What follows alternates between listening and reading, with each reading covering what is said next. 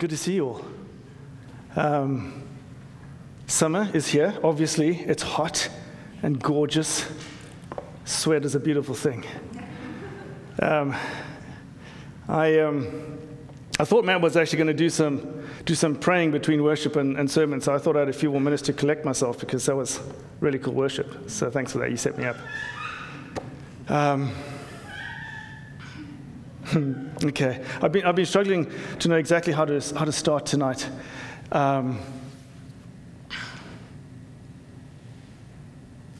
The title of my talk tonight is a post-Pentecost people. It's got a nice ring to it, doesn't it? But post-Pentecost people, and you know. Almost all of you that I see in this building are regular attendees. And if you've been here for the last year, you know that God has been working with us very slowly. And I don't think it's because we're stupid. Okay, I think it's because he's been really careful. And he's been very deliberate. And so, you know, we had months on living water, and we had months on abiding, on John 15. And we've kind of shifted. We had abide and activate, or abide and then abide and activate, and we're shifting more into activate. But the Lord just keeps drawing us back into just speaking about His Spirit. So next week I've asked Matt to speak on healing, and so we're going to press in more explicitly into that activation. But you know, don't be surprised if every now and again I jump back in and I give almost the same message. Okay, and it'll have tweaks here and there. But God is really wanting us to get this. And it might just be me, okay? As I've said before, it might just be me. I might just be slow, but I really think He's trying to be careful.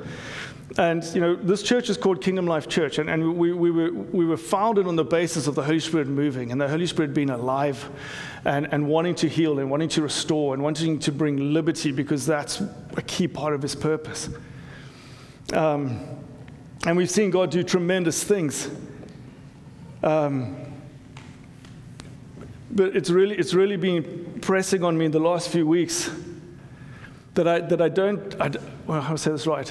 I think the Lord has really powerful plans for us, and not just for us, but for this area and for other churches. It's not just about us. But I think He's been really deliberate, because he's really trying to cultivate us into a body that when He starts to move more, we're not going to get scared. We're not going to worry what people think. We're going to be a place where He not only arrives and moves, but stays. And so, you know, I apologize if a lot of what I say tonight I've said before. But just believe me that I really believe that the Lord is wanting us to truly get this. And if there's one thing that I say tonight that you're not yet doing, then do that one thing. Yeah, and let's keep moving to cultivate a place where the Lord wants to move. And I say where He wants to move and where He wants to be, because a lot of this is personal. A lot of this is about us. But it's always about us as a community as well. That I know if Amanda and Nicholas and Henrik and other people are pressing into the Lord in their quiet time, and then they come together in this building and they're worshiping together, I know the Holy Spirit, He's magnified and He loves to move. There's like this exponential way that God operates.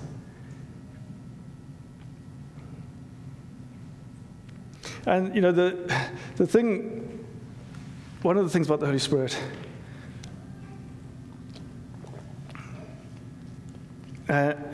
we obviously, if we talk about the Holy Spirit, that's the point of sermons.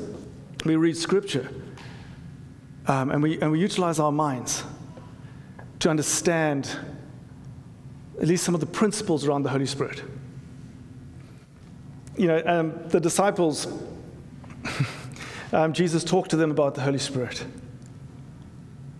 But the Holy Spirit moves on a level that is far beneath our feelings. It's far beneath our intellectual understanding. He moves in our souls.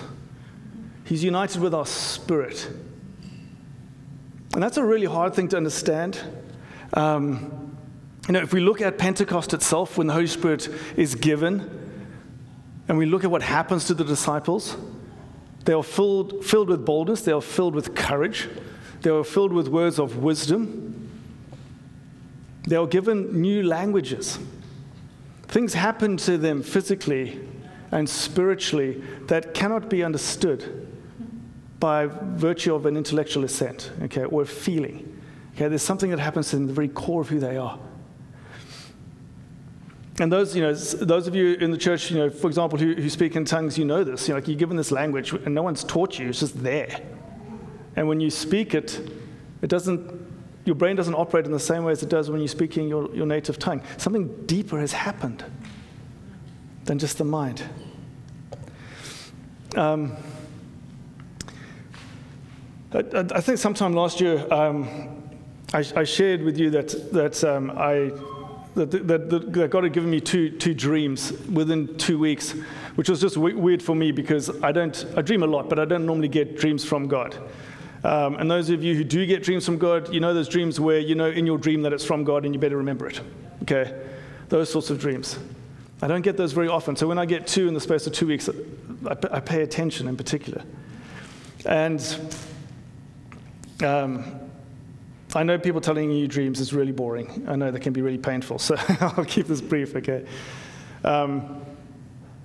But this dream stood out for me for two reasons. The first is that when I was 25, I had my first vision of Jesus. And in that dream, I was told by God to enter into water that was in front of me.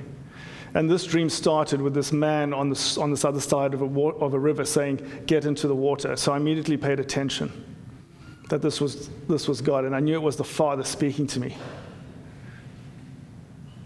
And I got into the water, and it was like a tributary coming off the sea, and it was powerful, it was moving, but I just sank to the bottom. And in the dream, I could breathe underwater. It was really weird and kind of fun. But I could feel this water rushing past me, and I knew that this was the living water out of the throne of God. This was the Spirit of God flowing past me. And I didn't understand why I was rooted to the spot. And then I looked up, and the water was beautifully clear, and I could see the old man. I could see the Father standing on the riverbank. And he looked down at me, and he said, "Tilt." I was holding like a biggie board. I don't know if a surfboard, little one. And he said, "Just tilt your board." And so I did. I just tilted it, and suddenly the current took me. And I was just screaming with delight at the velocity of the water and just playing in the surf, and it just took me. And it was incredible. And then I woke up. And, for the last sort of 10, 11 months, I've been wondering what that tilt is. And it was such a little thing. I literally just moved my hands a little bit. And God hasn't told me. Because I want the one thing. I want that one thing that I can go and do and suddenly just be full of the Spirit and moving with the Spirit. And He won't tell me. Except that I think that everything that we've been doing for the last 10, 11 months is the one thing, which is to be paying increasing attention to Jesus and to His Spirit. And to give Him space to be operating at that place deep inside us. And so every time I preach and I call us to surrender, or I call us to worship, or someone else preaches here and we talk about these things, I believe the Lord is saying, to cultivate time, cultivate my presence, cultivate intimacy with me. And sooner or later, that thing's going to happen, and we're going to experience more of Him than we ever have, and it's going to be amazing. And I know that's not wonderfully crisp and clear, and I wish it was. I wish I could give you the bullet points. It's frustrating to me as well, and at the same time, it's glorious because it just makes me have to spend time with Him, and makes me have to look to Him, and that intimacy that creates is incredible as well. So I'm kind of frustrated and kind of not at the same time. So, when I asked the Lord what He wanted, what to speak on, He was pretty quiet as He has been, and then He started speaking to me this morning. He'd been saying a few things over the last few weeks, but really started speaking this morning and just saying, okay, it's time just to remind us.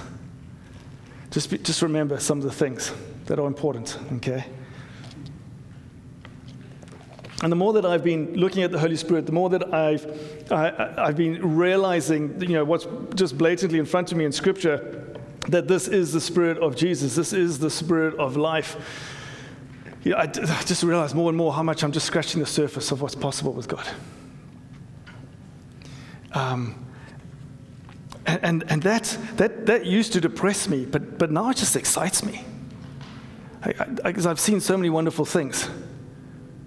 We've seen God heal people, and we see God bring freedom to people, and I've seen that in my own life, and there's so much more, exponentially more, and that's exciting.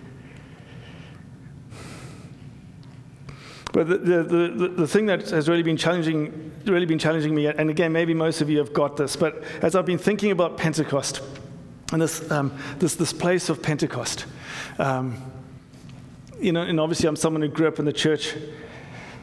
That when we look at the life of Jesus and we look at God's plan that rotates around Christ, we celebrate his birth at Christmas. This incredible thing that Jesus, the King of all kings, gave up his divinity and became flesh, became weak, became vulnerable, and he did that knowing that he would die. That's the most astounding thing to imagine. Yeah, but as we look at his birth, then we look at the cross. And as amazing as his birth is, the cross is even more incredible. It's the culmination of that plan of his birth and his death, that we would be set free from our sins, that he would die for us. It's an incredible thing.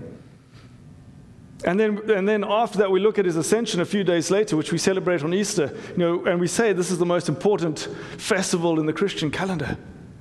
Because it's not just something that Jesus does for us. This is the fulcrum on which all of history turns. Everything, all time and space turns on this one thing of Jesus rising from the dead. That we would be called sons and daughters of God again. That we would have access to the Father's love again. And then after the resurrection, we celebrate his ascension. And his ascension, maybe we don't focus on that enough, but that is an incredible thing as well, isn't it? It's Jesus being rewarded for his great sacrifice and being seated at the right hand of the Father. But it's also incredible for us because we're told in Ephesians that we too are seated with him in the heavenly realms. That even as he ascends, we ascend with him, and we have this new authority and this new power. That we're not just sons and daughters waiting for eternal life, but we are given authority and power now on earth. And his ascension is a beautiful thing. And when I look at those festivals, those celebrations in the church calendar, I don't know how you guys grew up. I grew up in a charismatic church, so you would think I would have got this right. But we have all of these things, and then we have Pentecost. And we so often treat Pentecost as if it's this other thing down here. We have birth, and we have death, and we have resurrection, and we have ascension, and then we have Pentecost. But Pentecost is the crescendo of God's plan. It's not an afterthought. It's the culmination.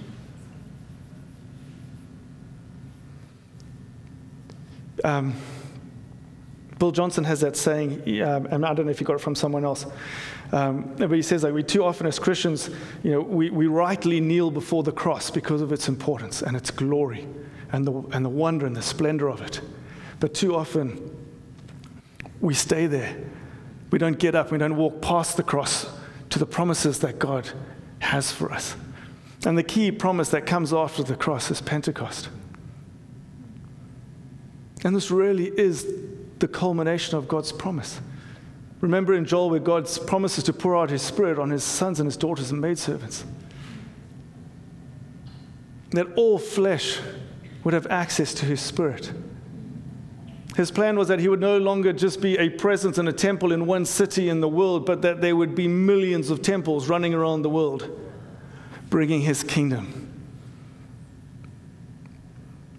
And the more that I've thought about this, even thinking about the wonder of the cross and thinking about the wonder of the ascension, That if these are the things that set up Pentecost, that Pentecost is something truly glorious that I have never truly seen, the magnificence of it and the glory of it. That the Spirit of Jesus, the Spirit of Christ is given to live inside me. That the promise of Jesus that He and the Father would come and make their home inside of me, that promise becomes true.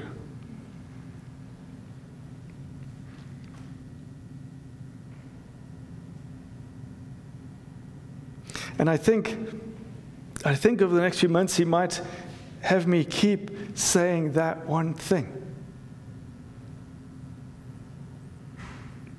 And until that reality of the Spirit in us becomes something so tangible and so excitable that we truly get it and we truly understand the magnificence of the gift that we've been given. We are a post-Pentecost people. We've been given this greatest gift.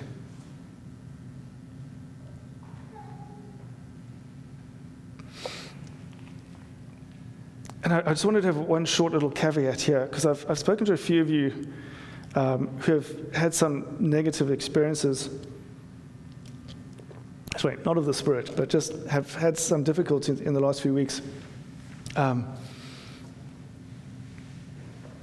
again, I've said this before, but if we accept how central the Spirit is, how central Pentecost is, then please expect that if you are captivated by the beauty of this gift and you press into it, don't be surprised if you start getting opposition. Okay? Don't be surprised. And this is why being wooed by the beauty of Jesus and the beauty of His Spirit is so important. Because that's what we're moving towards. And so when opposition comes, yeah, it might hurt, it might trouble us. But the beauty of what is drawing us, that doesn't diminish. And that's what keeps us moving forward. So we should expect, at the very least, to experience the things that Jesus experienced, shouldn't we? Yeah. Right? Family that scoff at us and tell us we're wrong. In Jesus' case, his brothers even tried to set him up to get killed. That's pretty harsh. Religious leaders who Jesus says are blind, the blind who lead the blind. But religious leaders who will try and persuade us that we're wrong. We have an interpretation of Scripture which doesn't have life. They have dead interpretations, just like the Pharisees did. And then demonic as well. And demonic can be different things. Okay, it can be dreams. It can be something supernatural.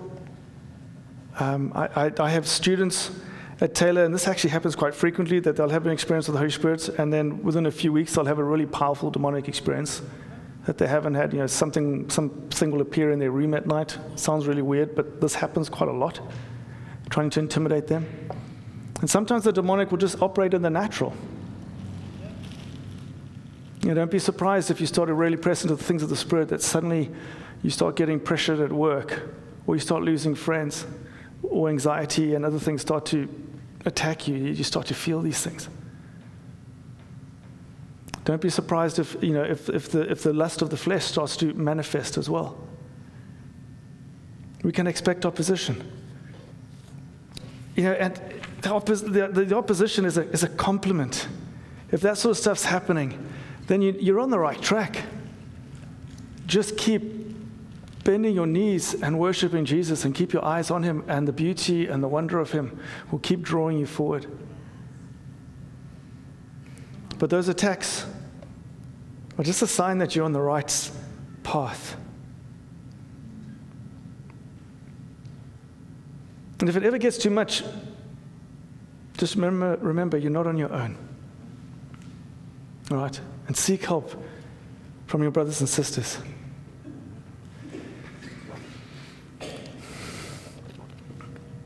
I'm just going to read Romans 8 from verse 12. I know we know this scripture well, but I want to talk about three things that I'd like us to press into in greater measure. But listen to the words of Paul in Romans 12. Therefore, brethren, we are debtors, not to the flesh, to live according to the flesh. For if you live according to the flesh, you will die. But if by the Spirit you put to death the deeds of the body, you will live. For as many as are led by the Spirit of God, these are sons of God, daughters of God. For you did not receive the spirit of bondage again to fear, but you received the spirit of adoption, by whom we cry out, Abba, Father. The Spirit himself bears witness with our spirit that we are children of God.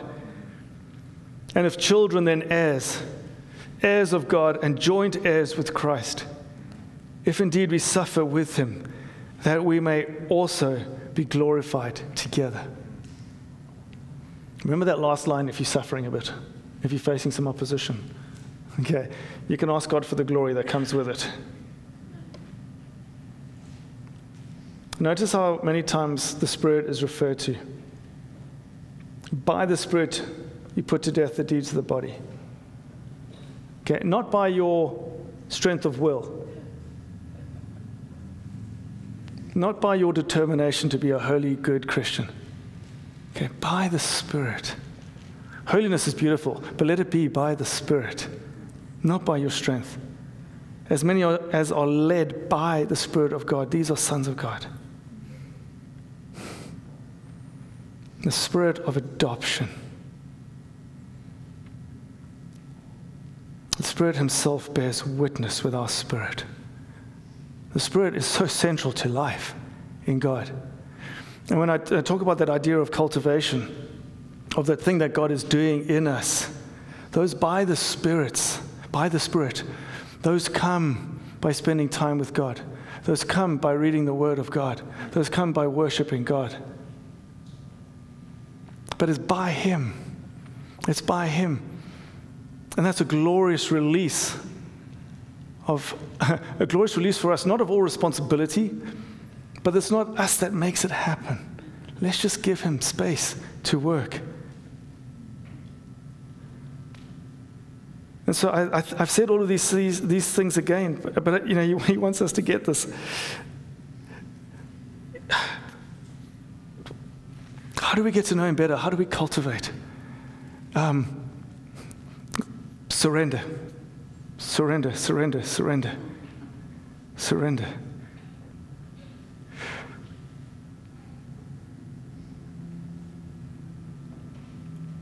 I think sometimes we have this idea as Christians that the Holy Spirit is this gift that God gives us, and it would be really awesome if we could possess it. Like God gives us this gift and we can take it and we can have it. And the reverse is true. That the Holy Spirit wants to possess us, not us him. We are his possession.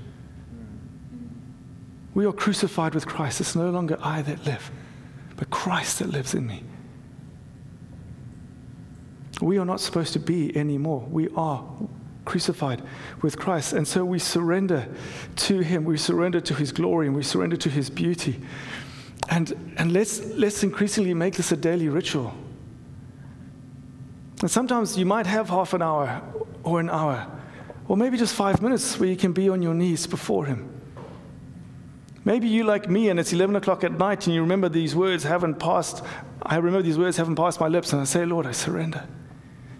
Sorry it's taken me so long to remember to do this today, but I surrender. Over this next week, a few weeks, I just encourage us to practice this more and more and more. And say the words, even if you're not sure how your heart's going to respond, even if you don't know how real it is, say the words. Say the words with whatever meaning you can muster. And let the Spirit do the work. By the Spirit, let him do the work. And the second thing, crucify the flesh.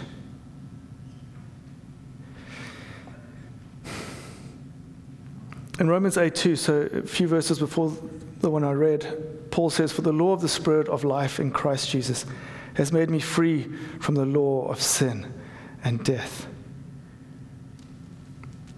The Holy Spirit is called the Spirit of life, or the Spirit of life in Christ. When we crucify the flesh, again, this is not an act of our will alone. It's not an attempt to be holy and perfect. Yes, Jesus says, "Obey my commandments." And absolutely, that is what we are called to do. And it's a weird thing, because we don't have to obey the law of Moses, because we're now under the law of the Spirit. And so it's not by our achievements. But at the same time, Jesus does say, "Obey my commandments." But the more that we surrender to the Spirit, the more that we are submitted to Him and His will, the more sensitive we are to His voice, the more that we delight in that reality of Jesus' presence, the more we will willingly crucify the flesh. That when the Lord says, "This is still a problem," we will want to step into it. We will want to crucify it. And by the Spirit, we will be able to do it. Not on and off and on and off and on and off, but crucified, dead by the Spirit. But remember, because we're human, we will fail, we will slip up, we will sin. Just repent, get on your knees, surrender again, and cry out to the Lord for more of Him. It really is that easy. Leave guilt behind. Leave shame behind. Know that it is the Father's delight for us to cry out to Him. And the third thing, again, this is one of the ones I think that perhaps most by the Spirit, but start to truly believe. Start to ask Him to help you truly believe that you are a son and a daughter of God. Ask Him to open up the possibility and the potential of that promise. That we are heirs with Christ. He is the firstborn, but we too inherit the victory that He won. Start to ask Him more. What does this mean, Lord? And will we start to believe that the promise of Jesus, the model of Jesus, is the promise that we have? That we will live guided by the Spirit. We will live with intimacy with the Father. We will live with the power of the Spirit flowing through us. So when Jesus says in John 14:12, "The greater things than I have done, you will do, because I am with the Father." Just, spend a week on that scripture. Because He is with the Father, and we are made sons and daughters of God, we are able to do more than He did.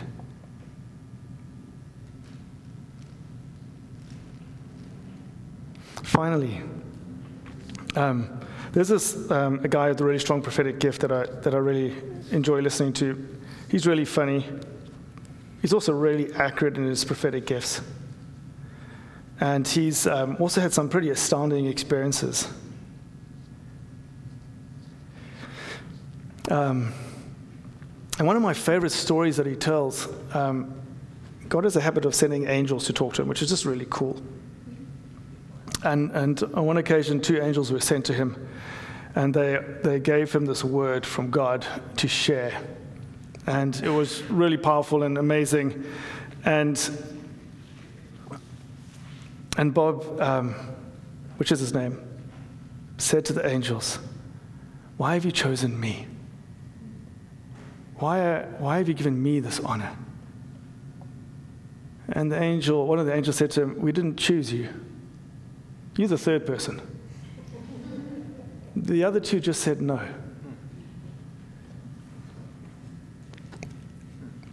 And he will always say, "I'm not the smartest person. I'm not the most faithful person. but I try and live surrendered, and I try and say yes. And so the last thing that I want to encourage us with is will we say yes? And it might just be one of these things. Will we say yes to just being a little bit more surrendered? Will we say yes to spending a bit more time with God, cultivating intimacy with Him? Will we say yes to crucifying some part of our flesh, some sin? Will we say yes to believe the wonders of His promise and the promise of His Spirit?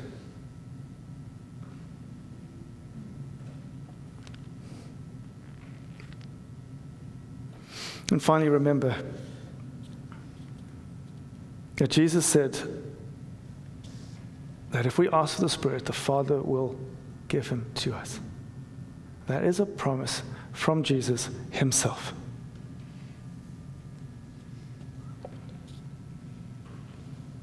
So ask Him. Ask Him for more. I know there's more for me, a lot more. There's more for Matt. There's more for Ashley. There's more for everyone in this room. Matthew, have you got anything to pray about yet? Yes. Good. Okay. I was worried that this was like a Samson moment. And I haven't tested his physical strength, but maybe it's like a spiritual thing. Will you guys pray? Let's, we'll see, maybe Matt has something. I do have something though, so let's pray.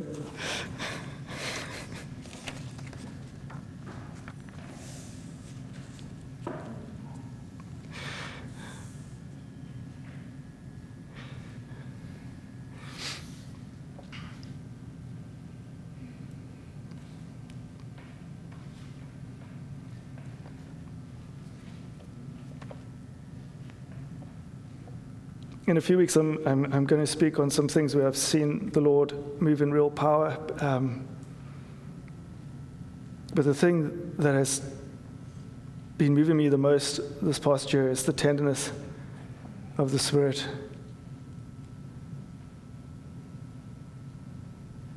The gentleness with which He's meeting me and meeting others.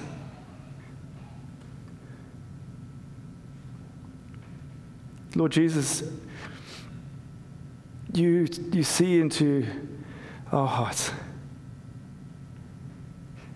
You know us. And Lord, maybe there's, well, you know, that if the things that we're struggling with, you know these things, and yet you still love us. And you're still calling us into intimacy with you.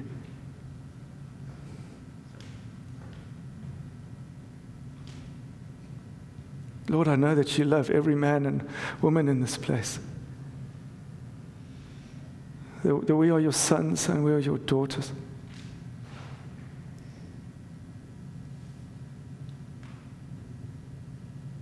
And Lord, I ask,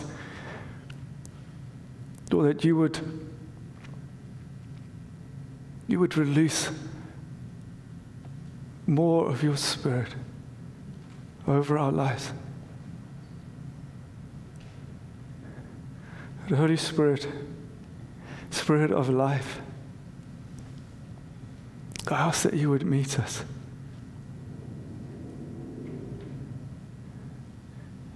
Meet your children.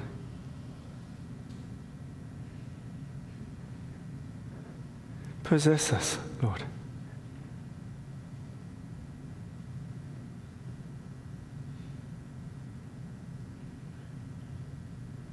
Holy Spirit, will you reveal Jesus to us? Give us greater clarity. Lord, whether we see Him in a vision, whether we just know in our spirits more of who He is, but will you reveal Him?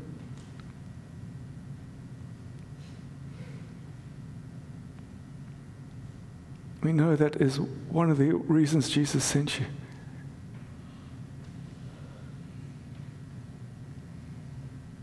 So Lord, I ask that you would move in this body. You'd move over this church family. You'd move over these towns.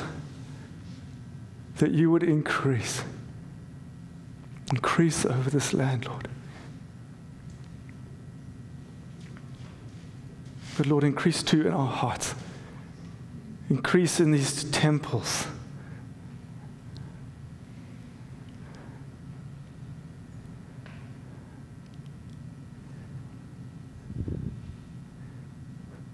Lord, we surrender to you. We glorify you, Jesus. And we praise you, Father, that Pentecost, that the giving of your Spirit was the culmination of your plan.